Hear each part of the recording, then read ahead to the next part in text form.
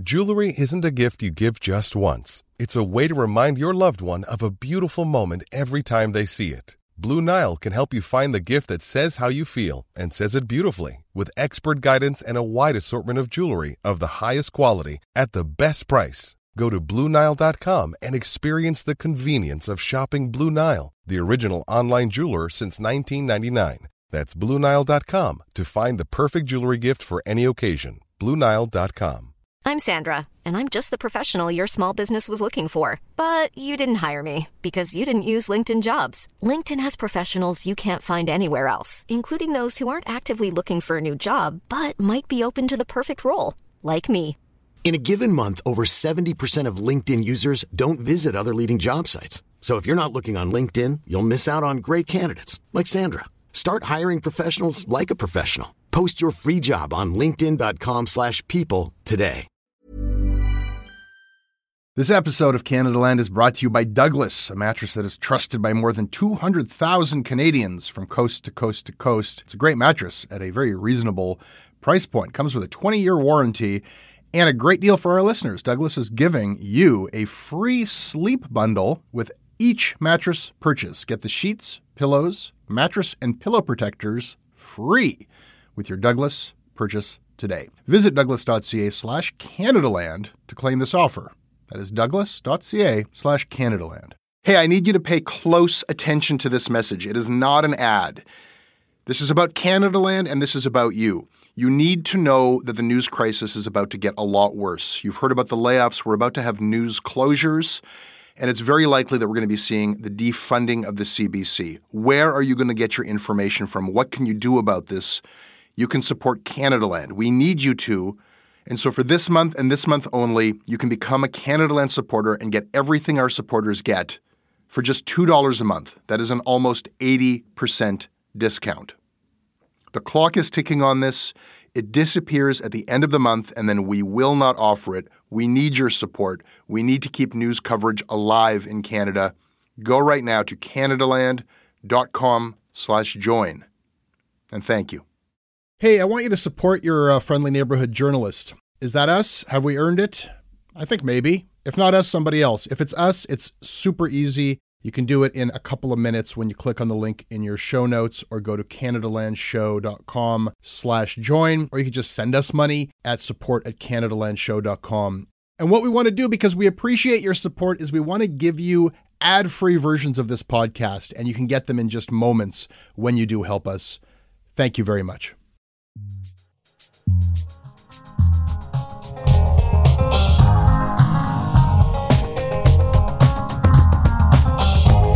Allison Smith, publisher of Queen's Park Today, co-host of our own Wag the Doug, joining me from her home in Toronto. Welcome to Shortcuts. Hi, Jesse. Allison, today we're going to talk about that time that the police searched reporters' locked offices at the Alberta Legislature Press Gallery. No warrants, no big deal. And we're going to talk about the welfare slacker CEO of the National Post and his shakedown of a new potential sugar daddy, Mark Zuckerberg. Good to have you here. Let's go. This episode of Shortcuts is brought to you by Josh Benlulu, Callum Moffat, Jen Berg, Diane Coyle, Eric Kelch, James Chapman, Masa, and Liz. My name is Liz. I'm a pilot from Vancouver. I support Canadaland because I believe independent news organizations are important to the health of the Canadian public discourse and because of the good work they've done on stories like the Thunder Bay podcast.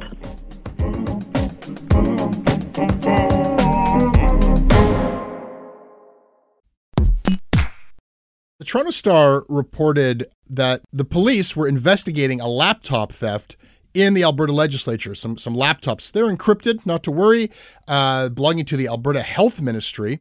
They went missing. So the cops, I wonder if this stuff isn't happening everywhere now that all these buildings are kind of shut down, no one's around. So somebody stole these laptops, and the cops are searching for the laptops in the legislature, and no warrant, no permission. They went into the locked press gallery offices. The Alberta legislature has offices set aside for journalists, the Toronto Star and other organizations, and they just went searching through the reporters' offices. as they were searching for these laptops, which, I don't want to ascribe any nefarious motives to this. I don't think they were like trying to go through reporters' files, but it kind of struck me like that shouldn't be happening.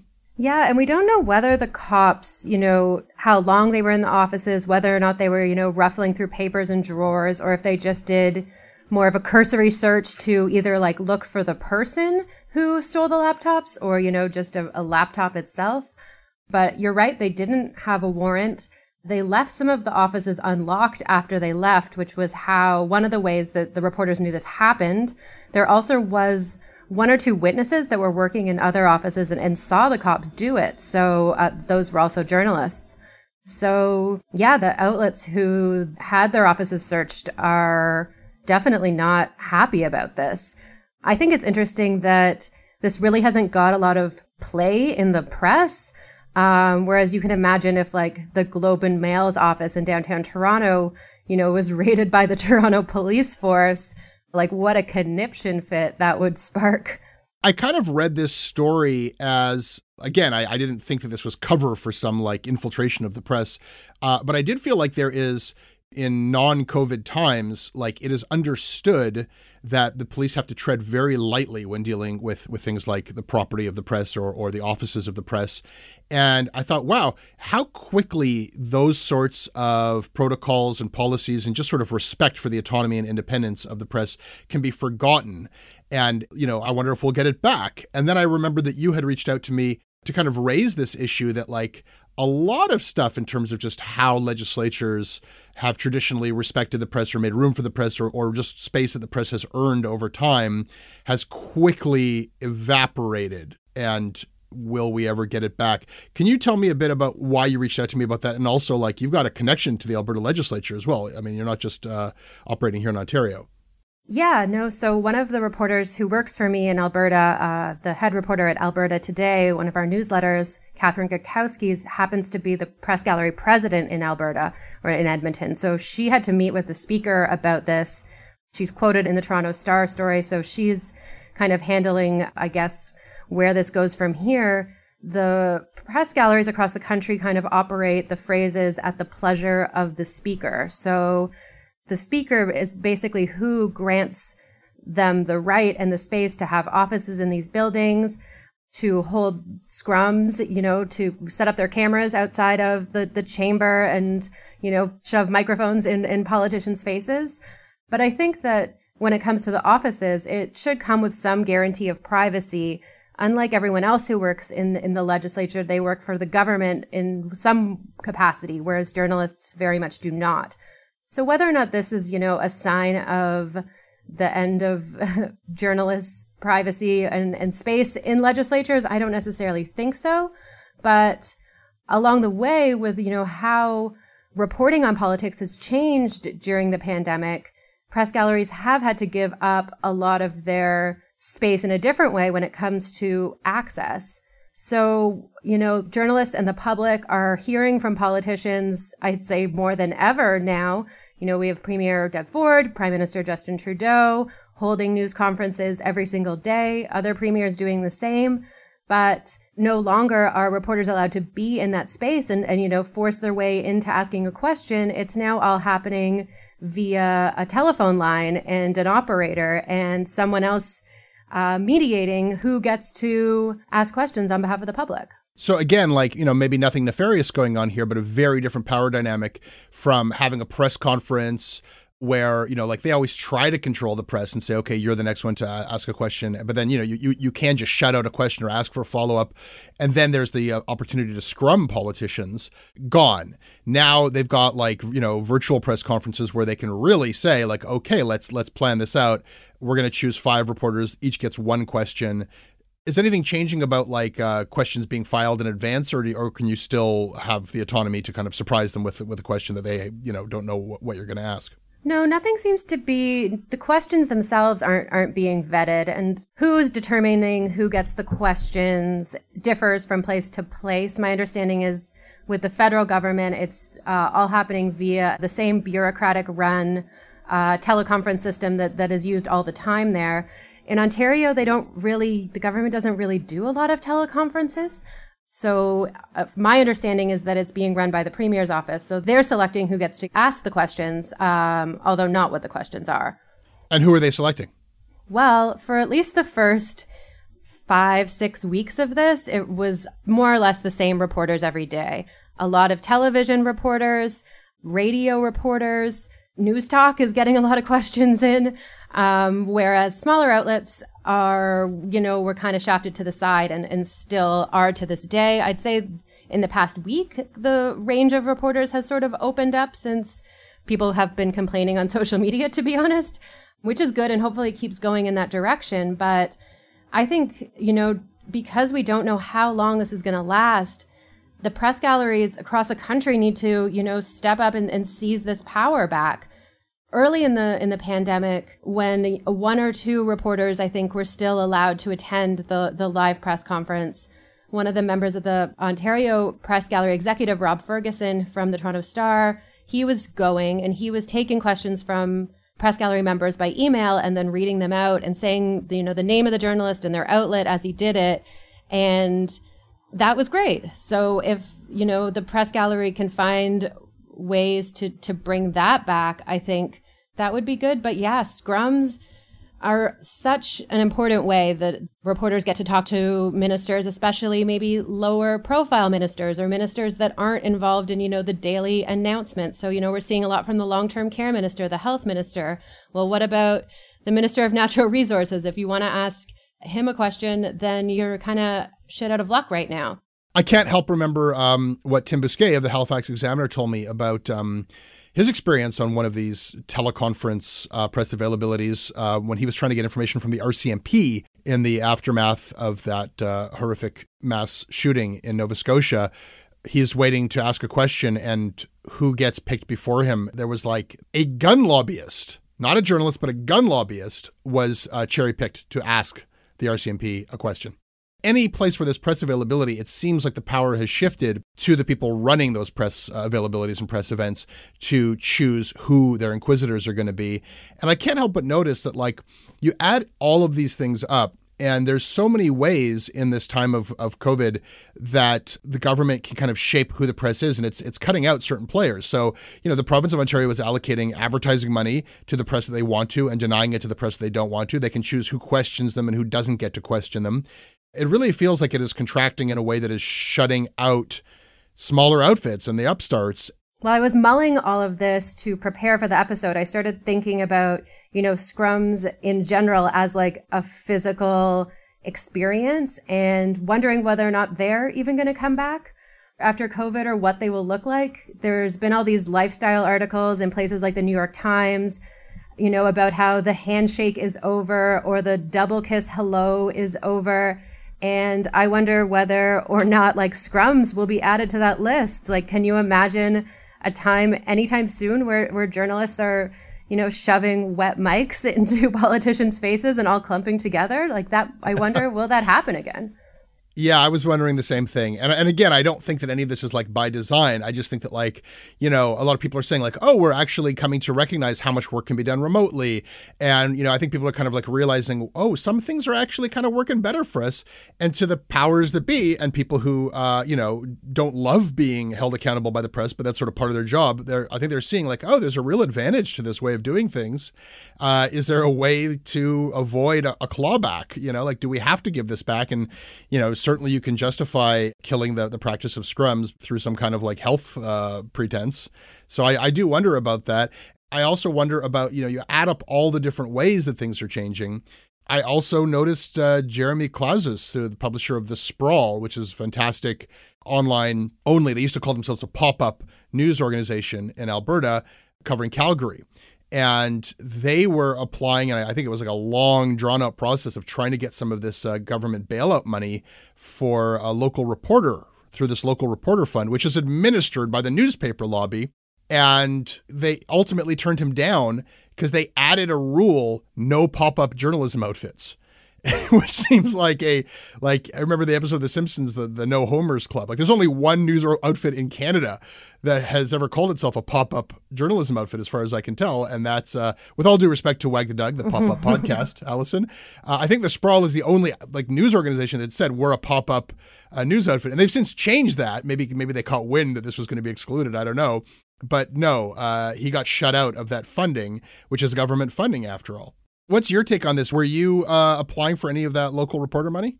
I did not apply for local journalism money because I didn't think that the mandate for what they wanted to do really fit with how our company works. But I did apply for the so-called newspaper bailout or Qualified Canadian Journalism Organization authentication. I don't know, trying to become one of those. But I have the CRA asked me a few questions about my application, and that was probably, I haven't heard from them for more than a month. So I do not know the status of that. Blacklock's reporter, that small digital news outfit in Ottawa, they have reported that CRA won't disclose who has applied. The federal government has said that there will be transparency in this. I mean, of course we should know who's applied for the money, who's been denied, who gets it. I think we're going to find out who gets it. I think that they've committed to that, but I'm more interested in who gets rejected. That's interesting information. And the CRA has said that they're not going to tell us who's applied. And it's interesting because, at certain levels of this process, if you're talking to the lobby group that's pushing for this, or if you're talking to government who's paying for it, they all got the memo on referring to this as the news media subsidy, not the newspaper bailout.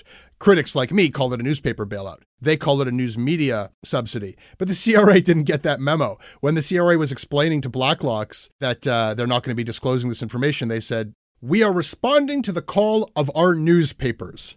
So don't take it from me that this is really just an initiative to bail out one specific dying industry. The Canadian Revenue Agency also confirms that this is all about responding to the call of the newspapers. I mean, yeah, that's funny. And one of the reasons, to be honest, that I applied, firstly, whatever, money is good. I want to pay my reporters more. And if, the government's going to help me do that as a small business owner in a competitive industry, I think it's responsible. And you know what? The government of Canada bails out a whole lot of industries. So I kind of look at it from that point of view. But also as kind of an experiment, we know, and you've talked about this a lot, that the criteria the government came out with for this bailout was weighted really heavily in favor of newspaper publishers, to say the least. But they also said they want to spur, innovation in small businesses. So I want to know whether the company I built, which is one of truly just a handful of successful news startups that have actually panned out in Canada in the last decade, fits that distinction for them. And if not, why? Yeah. First of all, I don't think you've got anything to explain or apologize for. I mean, we get very, very, in the weeds and critical about this, but this is a news organization that's focused on media itself. So I think that weighing the issue of whether this is good or bad for news is that's a Canadaland issue. From your perspective of a digital upstart trying to sustain and thrive and survive, if the government's going to be bailing out these massive competitors, failing as they are, they're way bigger than you. Mm-hmm. The idea that you would not go for that money, I don't fault or blame any other publisher for going for that money. You got to do what you got to do. But what I think has happened in practice is the promise that there might be something in there for the small publishers, I think made it difficult for organizations like your own to really get out there and criticize this or take a position. I know that amongst a lot of small digital publishers, there was a lot of consternation, both on an ideological level and, practically who's going to get this. Is it going to be them exclusively, or is there something for me? But if you're trying to get that money, you don't want to be out there throwing stones. And I think that a lot of people kind of kept their powder dry for that reason. And now that it's being revealed that there's really very little in there going to small outfits, I kind of feel like they played a lot of the small digital players. I mean, I was not I didn't involve myself, to be honest, at all. I know other outlets did and kind of lobbied the government in various ways. But I mean, what's you kind of have two options. You either try to play their game and get in their faces and maybe become what if Queen's Park Today became the Liberal government's show pony for this as, a small successful outlet that is getting the funding. I don't want to be that either. So it kind of doesn't give you a lot of wiggle room for how to approach it. Yeah, you don't want to be tokenized. It's interesting for me to see that even some of the outfits, like, what are your options? You could ignore the whole thing. You could apply and hope for the best. Erin Millar over at the Discourse, she got, I think, very heavily involved in I'm going to go through the proper channels and lobby and push the agenda. I think she tried to organize a bunch of digital publishers, we need to have a seat at this table. And I think tried to make it as advantageous to small digital companies as possible.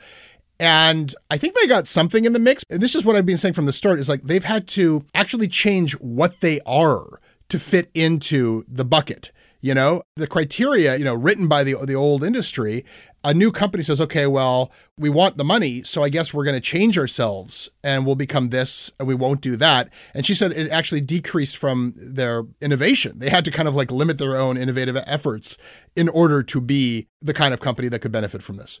Right. And I very much didn't want to do that. My company is working the way it is, but I think, it's fair for it to be on a fair playing field with other publishers. So I guess we'll just wait and see what happens. I will note that the Blacklock story noted that 29, I think, firms applied, which one of the things I thought was funny about my application or my CRA file number for it was that it was 0000011. What kind of questions was the CRA getting in touch? It's just so weird. The CRA asking you whether you're a qualified journalistic organization. What kind of questions were they asking? Lots of it was really focused on where your reporters live and that you are for sure operating in Canada seemed to be a pretty big focus of theirs. But again, you're just really talking to an accountant bureaucrat who didn't seem to know much about the news media landscape.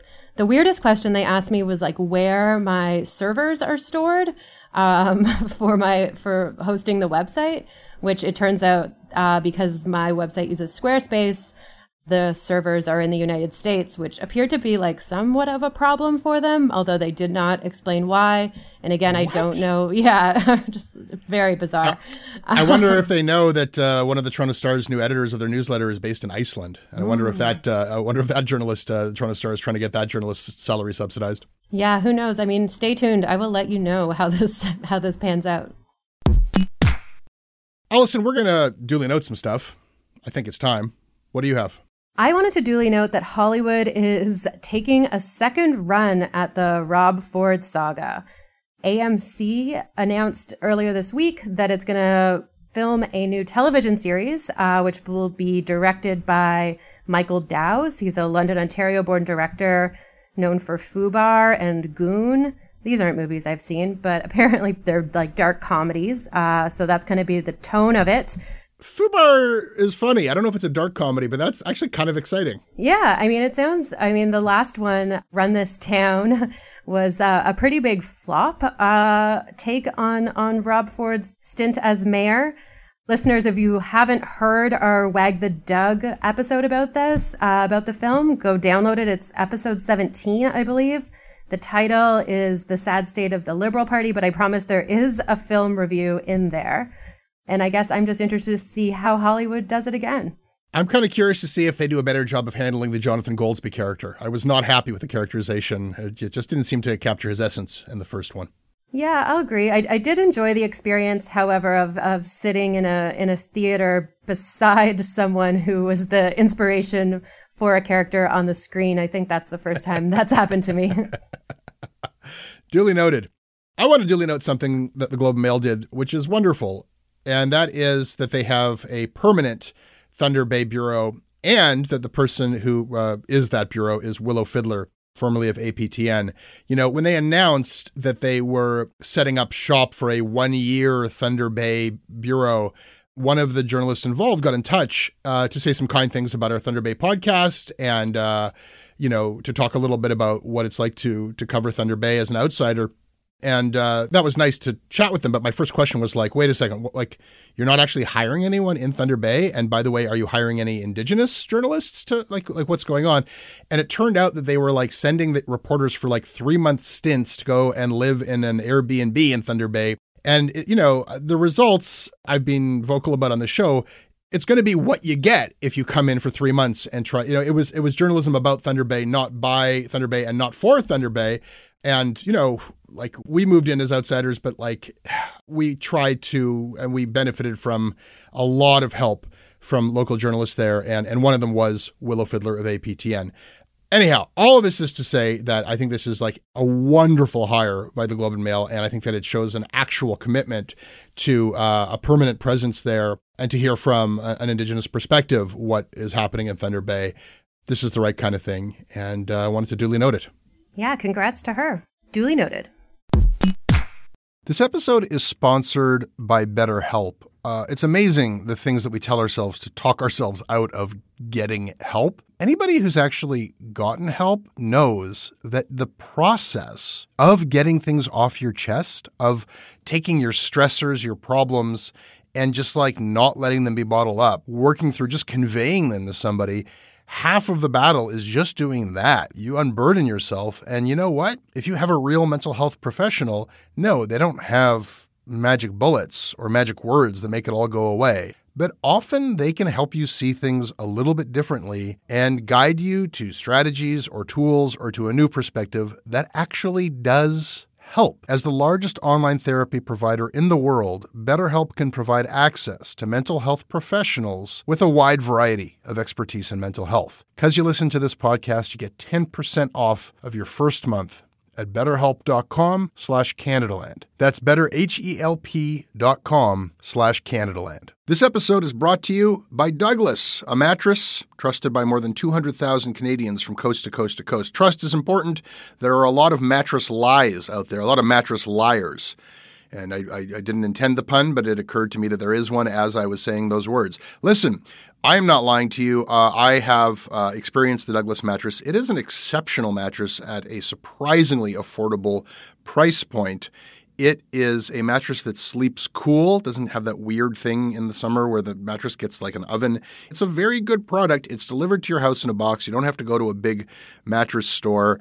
It is a medium firm mattress, which is what Canadians prefer, and it comes with a 365-night trial and a 20-year warranty. What more can I tell you? Douglas is giving our listeners a free sleep bundle with each mattress purchase. Get the sheets, pillows, mattress, and pillow protectors free with your Douglas purchase today. Visit douglas.ca/Canadaland to claim this offer. Allison, I want to tell you a story. I want to tell you about a simple guy who had some new ideas. A guy way back in 1997 who said, hey, is it so crazy to imagine, to dream that there might be room in Canada for a newspaper with a different point of view? A newspaper that challenges, the powerful, smug Upper Canada Laurentians. A paper that will fight for low taxes, for free markets, for free enterprise, that will tell the government to back off with all of the interference and regulations and just let companies and corporations succeed or fail on their own merits. Well, that young man, his name was Conrad Black. Conrad Black would be spinning in his grave right now if he could see what has become of his beloved National Post. I refer, of course, to a recent editorial written in part by the current CEO of Post Media, an urgent message to the government of Canada. After begging for taxpayer money in direct opposition to its political principles and ideologies, now the CEO, Andrew McLeod, he of the $2.5 million compensation per year with bonuses, he now is urgently demanding really that the government step in and regulate Facebook and Google. We, the undersigned publishers representing the vast majority of Canadian newspapers, call on Ottawa to follow the example of France. Post Media wants more like what the government of France is doing and Australia. And what they're saying is the new plan is they've already got what they wanted in the $600 million newspaper bailout from the government. Now what they want is Google and Facebook's money. And apparently Australia and France are already doing this. And what they want is that Google and Facebook have taken the ad market away and they need to now pay their fair share because, of course, they scrape, they include links and metadata from a lot of newspaper publishers. So what they want is the government to force Google and Facebook to share the ad revenue that is generated by those links. That means paying for copyrighted content and sharing those advertising dollars and the data that flows from it. Signed, Andrew McLeod, CEO of Post Media, along with Other welfare bums like the billionaire James Irving of the Irving family, Brunswick News International, Philip Crawley representing the billionaire Thompson family, and on and on. And I note that this appeared just days after National Post columnist John Ivison wrote that Trudeau's lavish handouts risk turning workers into welfare slackers. I could probably go on about the newspaper barons and the hypocrisy here for some time, but I think it might be more interesting to actually take a close look at this specific initiative to get Facebook and Google to share ad revenue with all of the news companies whose content you'll find on Google News or on Facebook news feeds. Have you been following this?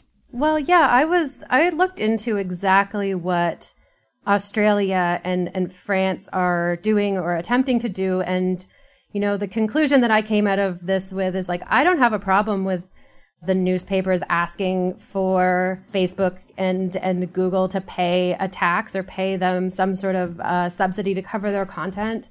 I just think there's no way in hell it's ever going to happen. Like, if you actually look what Australia is doing, they're trying to get their Competition Bureau to, quote, frame a mandatory code of conduct between media outlets and digital platforms. They pushed the deadline for this from November to July, so they made it come faster. But it's like, woo, scary. Like, the number of lobbyists and power these tech companies have to push and delay these type of laws is literally endless.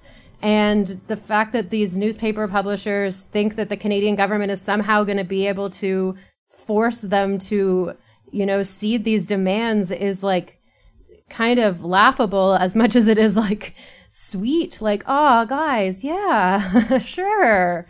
It's not going to happen. Well, ye of little faith. In fact, it already happened. They tried it out in 2014. Germany trialed a copyright law that would grant publishers licensing fees from quoted content. So here's what happened.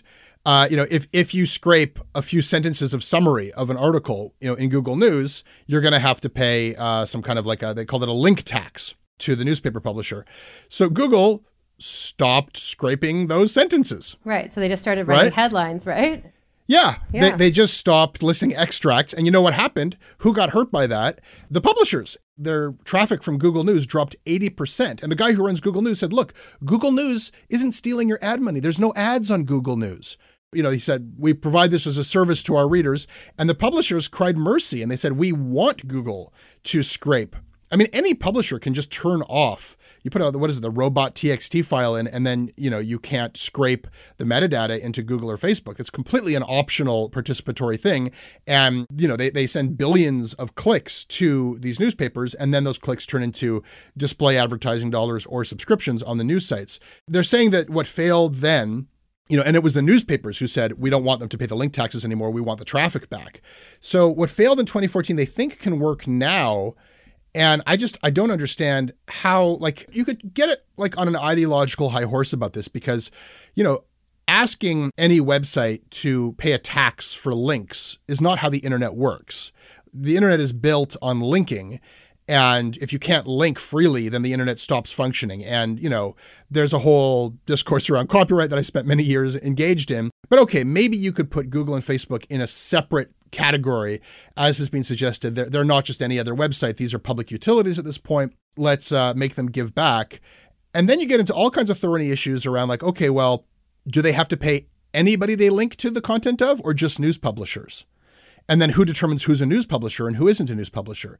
Maybe you get over that hurdle and then you find yourself in an environment where now you've once again got news companies getting money from Google or Facebook on the basis of which content gets the most clicks on Google or Facebook. We tried that before. It was disastrous.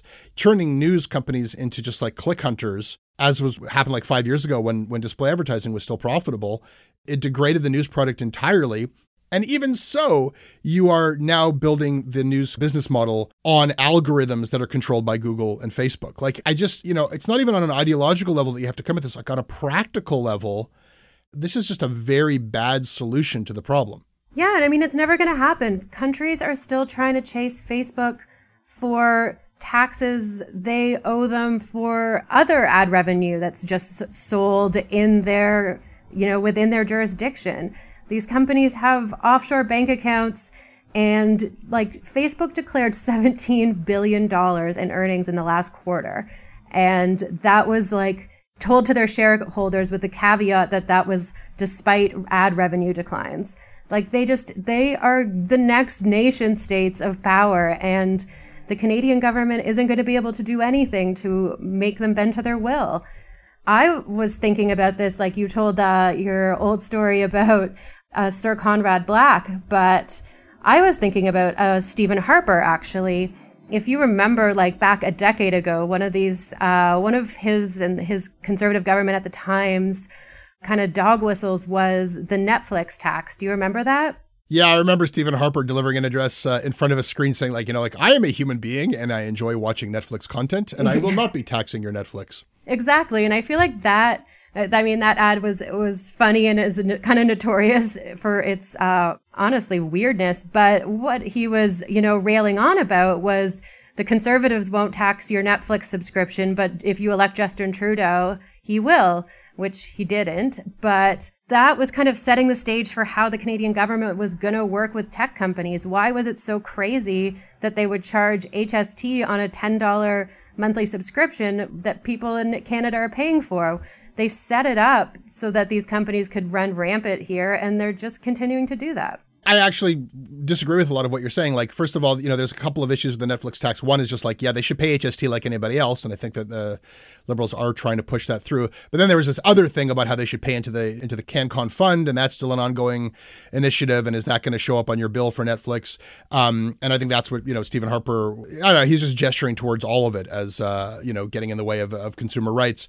But to the question of, are these companies just such kind of like massive nation states, tax scofflaws, we can't possibly get them in line? I actually support regulating these companies in the form of antitrust. I think we could break them up. And I think that could have, that is overdue. We need to do that and figure out how to do it properly.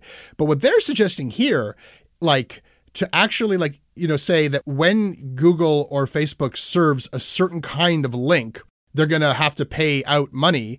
Well, they could just downgrade those links, we said earlier they could just not scrape, they scrape the headline and the image, but not the metadata, not the synopsis. That's one thing they could do. They could also say, all right, if we make more money off of sending people to like somebody's Instagram account, which we own, or sending you to non-news stuff, we're not going to really see any big downturn in traffic. We'll just degrade news in our algorithm.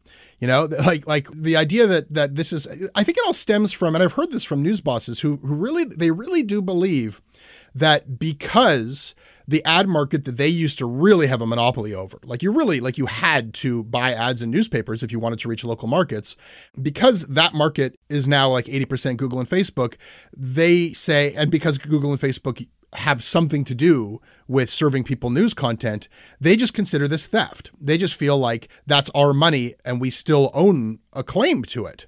And the way that Google and Facebook built their empires is by somehow nefariously stealing our content. And I think that there's just a fundamental misunderstanding of the fact that they do advertising better. These are technologies that can offer advertisers so much more data specificity and targeting and measurability that it's not going to go back. It's never again, ever going to be the newspapers that are in control of that ad market, because they were just disrupted and overtaken by a superior technology. And they don't have some God-given claim to those ad dollars. The bottom line here is this isn't going to work. I don't think that the future of the news business model is going to be forcing Google and Facebook to spit back money that they feel that they have some kind of inherent holy right to.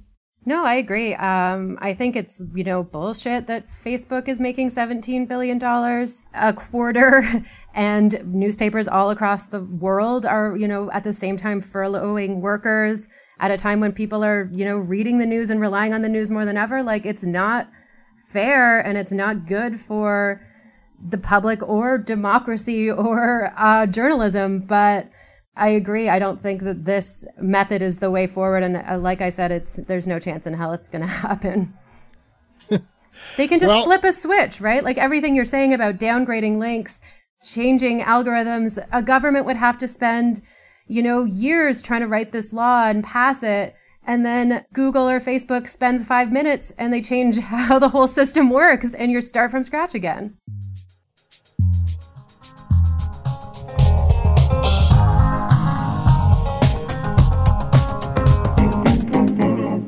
Allison, thank you for enduring my rant. That is Canadaland Shortcuts for today. It has never been easier to support this show and get ad-free versions of our podcast. Just click on the link in the podcast. You'll get an ad-free feed of Canadaland Bloop just installed right on your podcast app for $5 Canadian a month. And you can also get that at CanadaLandShow.com/join. You can email me at jesse@CanadaLandShow.com. I read everything that you send me.